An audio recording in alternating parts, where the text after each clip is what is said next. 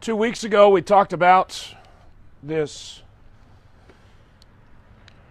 phrase that is part of our everyday language in Texas, and that's how to address a group of people that you're talking to. Effectively in Texas, y'all is a word. It's appropriate, and we've learned that it's scriptural now. Because in God's Word, often the collective group is addressed, and it's difficult for us to gather that in English when it just says you. But in Romans chapter 12, we discussed that when he says, "Therefore, in view of God's mercy, I urge you to offer your bodies," he says, collective you, in other words, all y'all together, as how many living sacrifices? As one living sacrifice. So this is a place in Scripture where we see that a fulfillment, really, of prophecy and of the plan of the Father was that for individuals to find their identity, not individually, but collectively, together with a united group. And this picture is painted not just in one particular place, but we find it as a grand story throughout Scripture. And so last time what we did is we tied together Genesis 17, Isaiah 66, and Romans 12, and we showed how there's this flow of expectation throughout Scripture and then a realization in the New Testament writings that we're to be united together as one, Jew and Gentile. The two most opposite groups that you could possibly imagine have been come together as one living sacrifice before the Father. We're going to continue this thought that's discoverable through Scripture by discussing the idea of God dwelling with His people. It's going to be a broad, sweeping message this morning. I'm going to reference some verses, but we're not going to take the time to turn to them. If you're taking notes, I'll try and throw out the accurate address locations for those verses.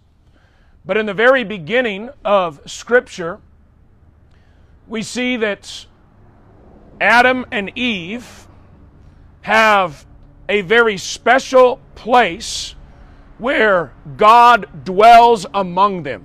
And that's called the Garden of Eden. And really, if you look at the Garden of Eden, it was set up in a temple sort of way. It was the very special place where God's presence dwelt intimately with the people that He had created. And what did Adam and Eve do? Well, very quickly, what? They rebelled and they were cast out of His presence.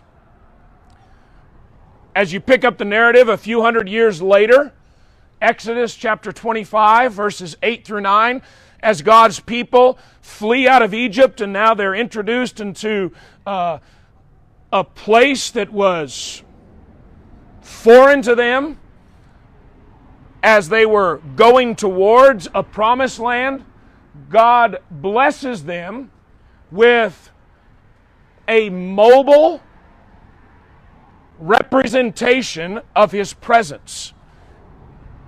And what was that called? Do you remember? It wasn't the temple, but it was called the tabernacle. It was a mobile reminder of the dwelling place of God. And so it was to remind God's people that He dwelt with them in a very special way that was unique to all the other nations. Much like Aaron's tent that he set up. Oh wait, Aaron and his, never mind. But anyways, they would take that tent with them wherever they were to travel, and it was a sign that what? God was dwelling among His people. Fast forward a few more hundred years. God's people wanted a permanent structure. And so it was Solomon who was able to build a permanent structure.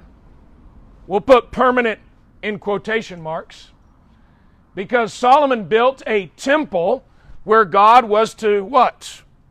Dwell among His people.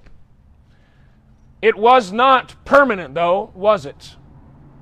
Because much like Adam and Eve, much like God's people in the wilderness, God's people did what? They eventually rebelled against God. And in fact, in Jeremiah specifically says, my presence is going to depart from the temple and it will be destroyed.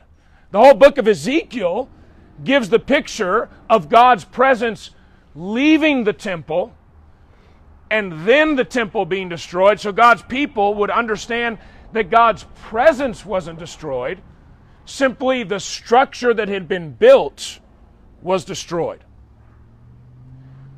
Fast forward a few more years.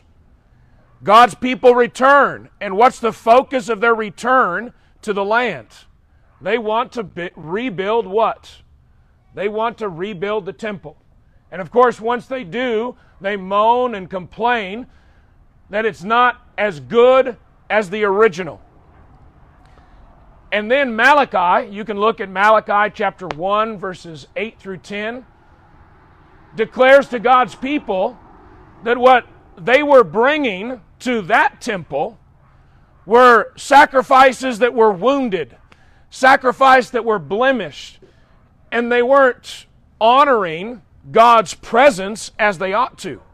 And Malachi in verse 10 of chapter 1 says, there's going to come a day where all the nations will offer appropriate offerings and burnt incense to the Lord, and it will be acceptable. What might Malachi have been talking about? It's almost as if you read through the Old Testament in this way and say, how's God ever going to dwell amongst His people in an appropriate way? Because every time He does, God's people do what? They rebel. Garden of Eden, tabernacle, first temple, second temple. You open your New Testaments, and what does Matthew quote about Jesus? Well, he quotes Isaiah chapter 7 and verse 14, and he says, and so Emmanuel came to the people. Emmanuel meaning what? God with us. You'd open up John 1 and about verse 14 says, and God made His dwelling amongst the people. The same word in Greek that John uses to say, and God made His dwelling amongst His people, is related to the word that's used in Exodus chapter 25 when He says, and He made His presence among His people. Quite literally, you could translate John 1:14 when speaking about Jesus, that God tabernacled amongst His people. How was He going to do that? How did He do that according to Matthew and according to John? There was no longer a physical temple. It was going to be in what? Jesus, His Son, was now dwelling amongst the people. That's how God was intending to make His presence known. And you can look at all the different ways that He had done that, and then God's people rejected Him. What do you think God's people are going to do when the temple shows up in the form of Jesus Christ, the Son of God? What are they going to do? What they've always done. Reject Him.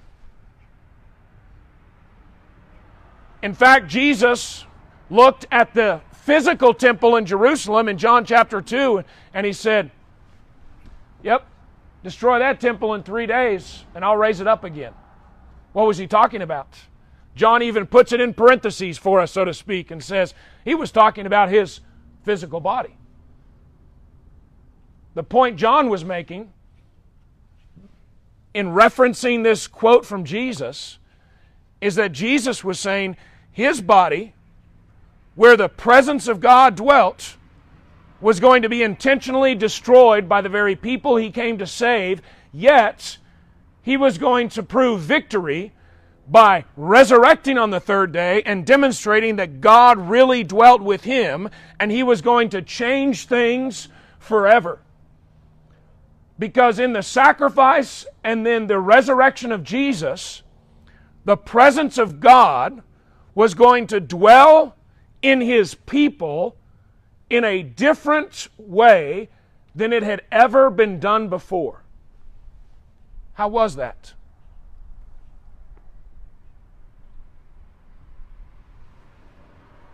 Paul writes to the church in Corinth. You can read it a couple of times in Corinthians. But Paul picks up the temple language and then uses it to encourage the church at Corinth to understand who y'all are. Think about the church in Corinth. You know what half the church was doing there on Saturday night? They were going to the temple on the rock face. It's called the Agora. And they were chilling with their old friends up there, participating in the cup of demons. We can go more into that later. And then coming to worship with their brothers and sisters in Christ on Sunday morning and saying, what's the big deal? We know that's not real anyways. This is really who we are on Sunday morning. And Paul finds out about it. He's distressed. And he writes to them in a very special way to encourage them to understand their identity. And he says, don't you yourselves know that you are the what? Temple of the Holy Spirit.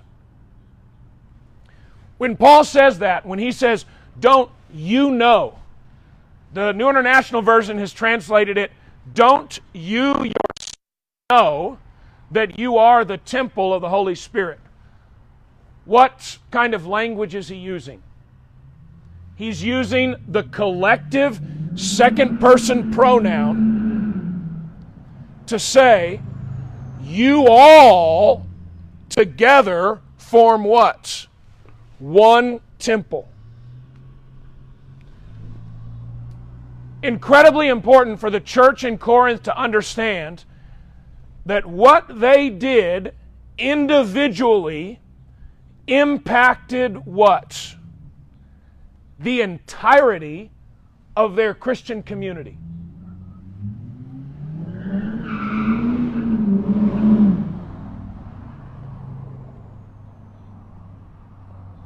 That reminds me.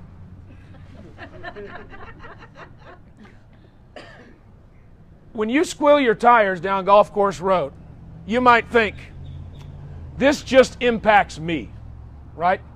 It's just about me. We were coming home last night, and we had a kid in our neighborhood. We were walking home from a neighbor's house. He squealed his tires around the corner and squealed his tires around the next corner. We were about 30 seconds away from walking down that street as a family together.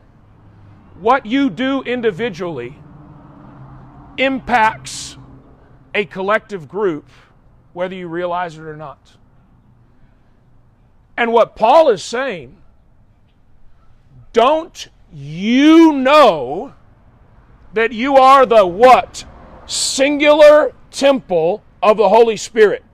Where does God dwell today? Do we have to rebuild a temple in Jerusalem? You'd be surprised how many people are really concerned about that today. Do we as God's people have to worship on that side of Hughes Street because that's where God dwells, in that building? You know where God dwells? Amongst His collective people. And yes, as we go out in our individual space during the week, we are individually a representation of God. But thanks be to God that I'm not the only one. And thanks be to God that our influence in this community is not just limited to me individually, but it's a matter of the collective whole together. And that's Paul's emphasis when he says, don't you yourselves know that you are the singular temple of the Holy Spirit? It was God's intent from the very beginning to not dwell in a location materially, but amongst a living entity.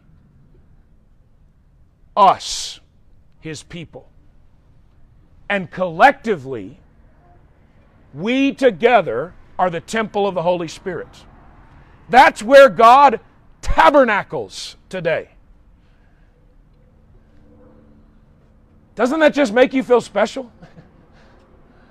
That He chose you and us together? It humbles me. I'm grateful for it. I'm thankful that I'm not the only one and that it's just up to me. I'm thankful that it's a collective effort. But it's humbling in the sense that I know that if I do something to misrepresent His reputation in the community, it impacts the greater whole as well. It's humbling. God chose to dwell in His people so that collectively we could be a community, so that His presence could go forth, and so that His presence would be mobile. Think about how good we have it.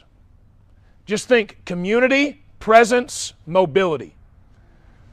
That's why Paul speaks to the church at Corinth, and he doesn't just do it once. He reminds them on a couple of occasions that their bodies are the temple of the Holy Spirit. And so what we're given impacts the community.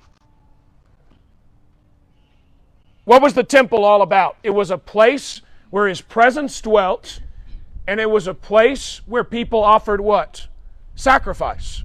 So we're to remember that as a community, our goal and the way that we shine forth His presence is by offering what? Our bodies as a sacrifice. And so that's what we do to demonstrate to the community that God's presence dwells amongst us. And then, doesn't it just make sense that when we come together, that we're focused on what? The sacrifice that's been made for us. Because God dwells amongst His people. But what's really fantastic about it is that just like the tabernacle, it's mobile in New Testament time. Old Testament time, it got relegated to a fixed location. I think that's why, and probably for a number of other reasons, but when Jesus died, one of the things that happened was someplace there was a priest in the temple looking up at a curtain that was really tall and incredibly thick. And he probably fell over in shock because that temple, that curtain in the temple separating the holy place and the most holy place was ripped from top to bottom the moment Jesus died. What was that demonstrating? I'm breaking loose. I'm not confined to this space. And that's what we have the privilege and opportunity to demonstrate collectively as God's people. We are God's presence, and it's mobile. We take it wherever we go. And that's a privilege that we have. Living collectively. And that's why Paul emphasizes that y'all together are the temple of the Holy Spirit. This impacts you if you're a young person. Paul says, take care of what you do with your body. He uses this to talk to the church in Corinth about sexual purity.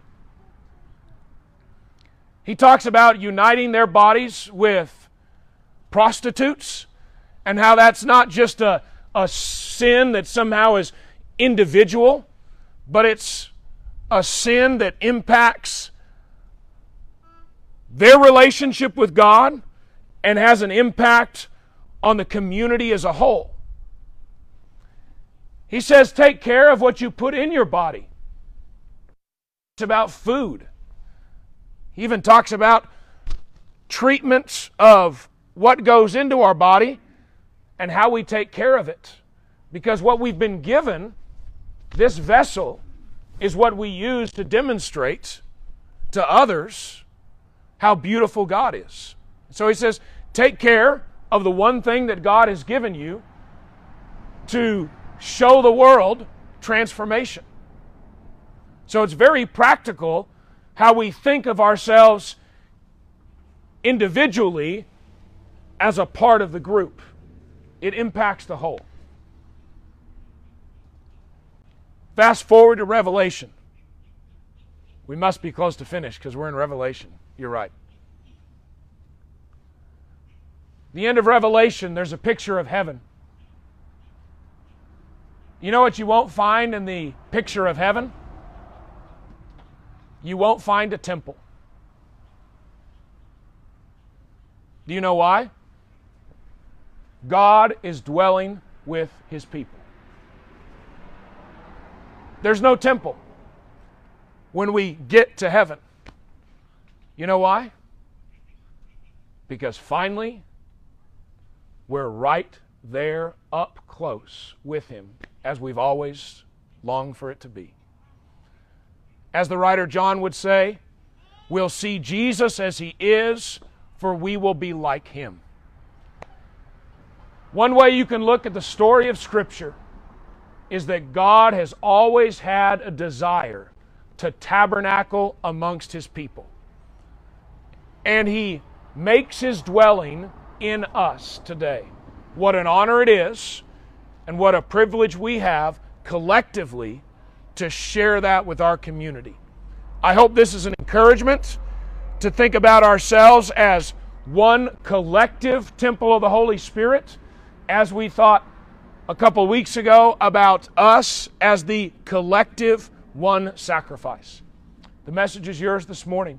There's one who's subject to the call of the gospel. We'd encourage you to think about the invitation that Jesus encouraged us to give in Mark 16:16. He would say emphatically that those who believe and are baptized will be saved. That's how you become a part of the kingdom of God.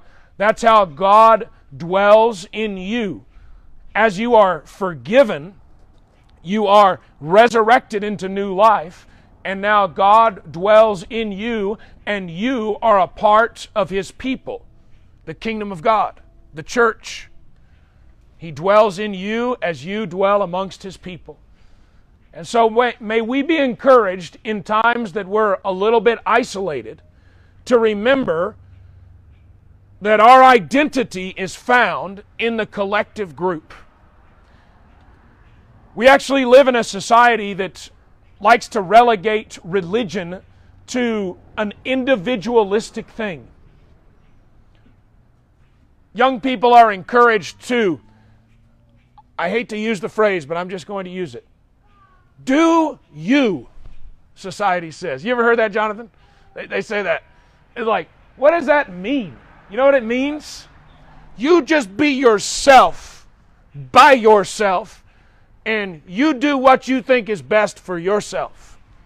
Man, that's a miserable way to live if it's just about you and doing you. You know what Scripture says? Us.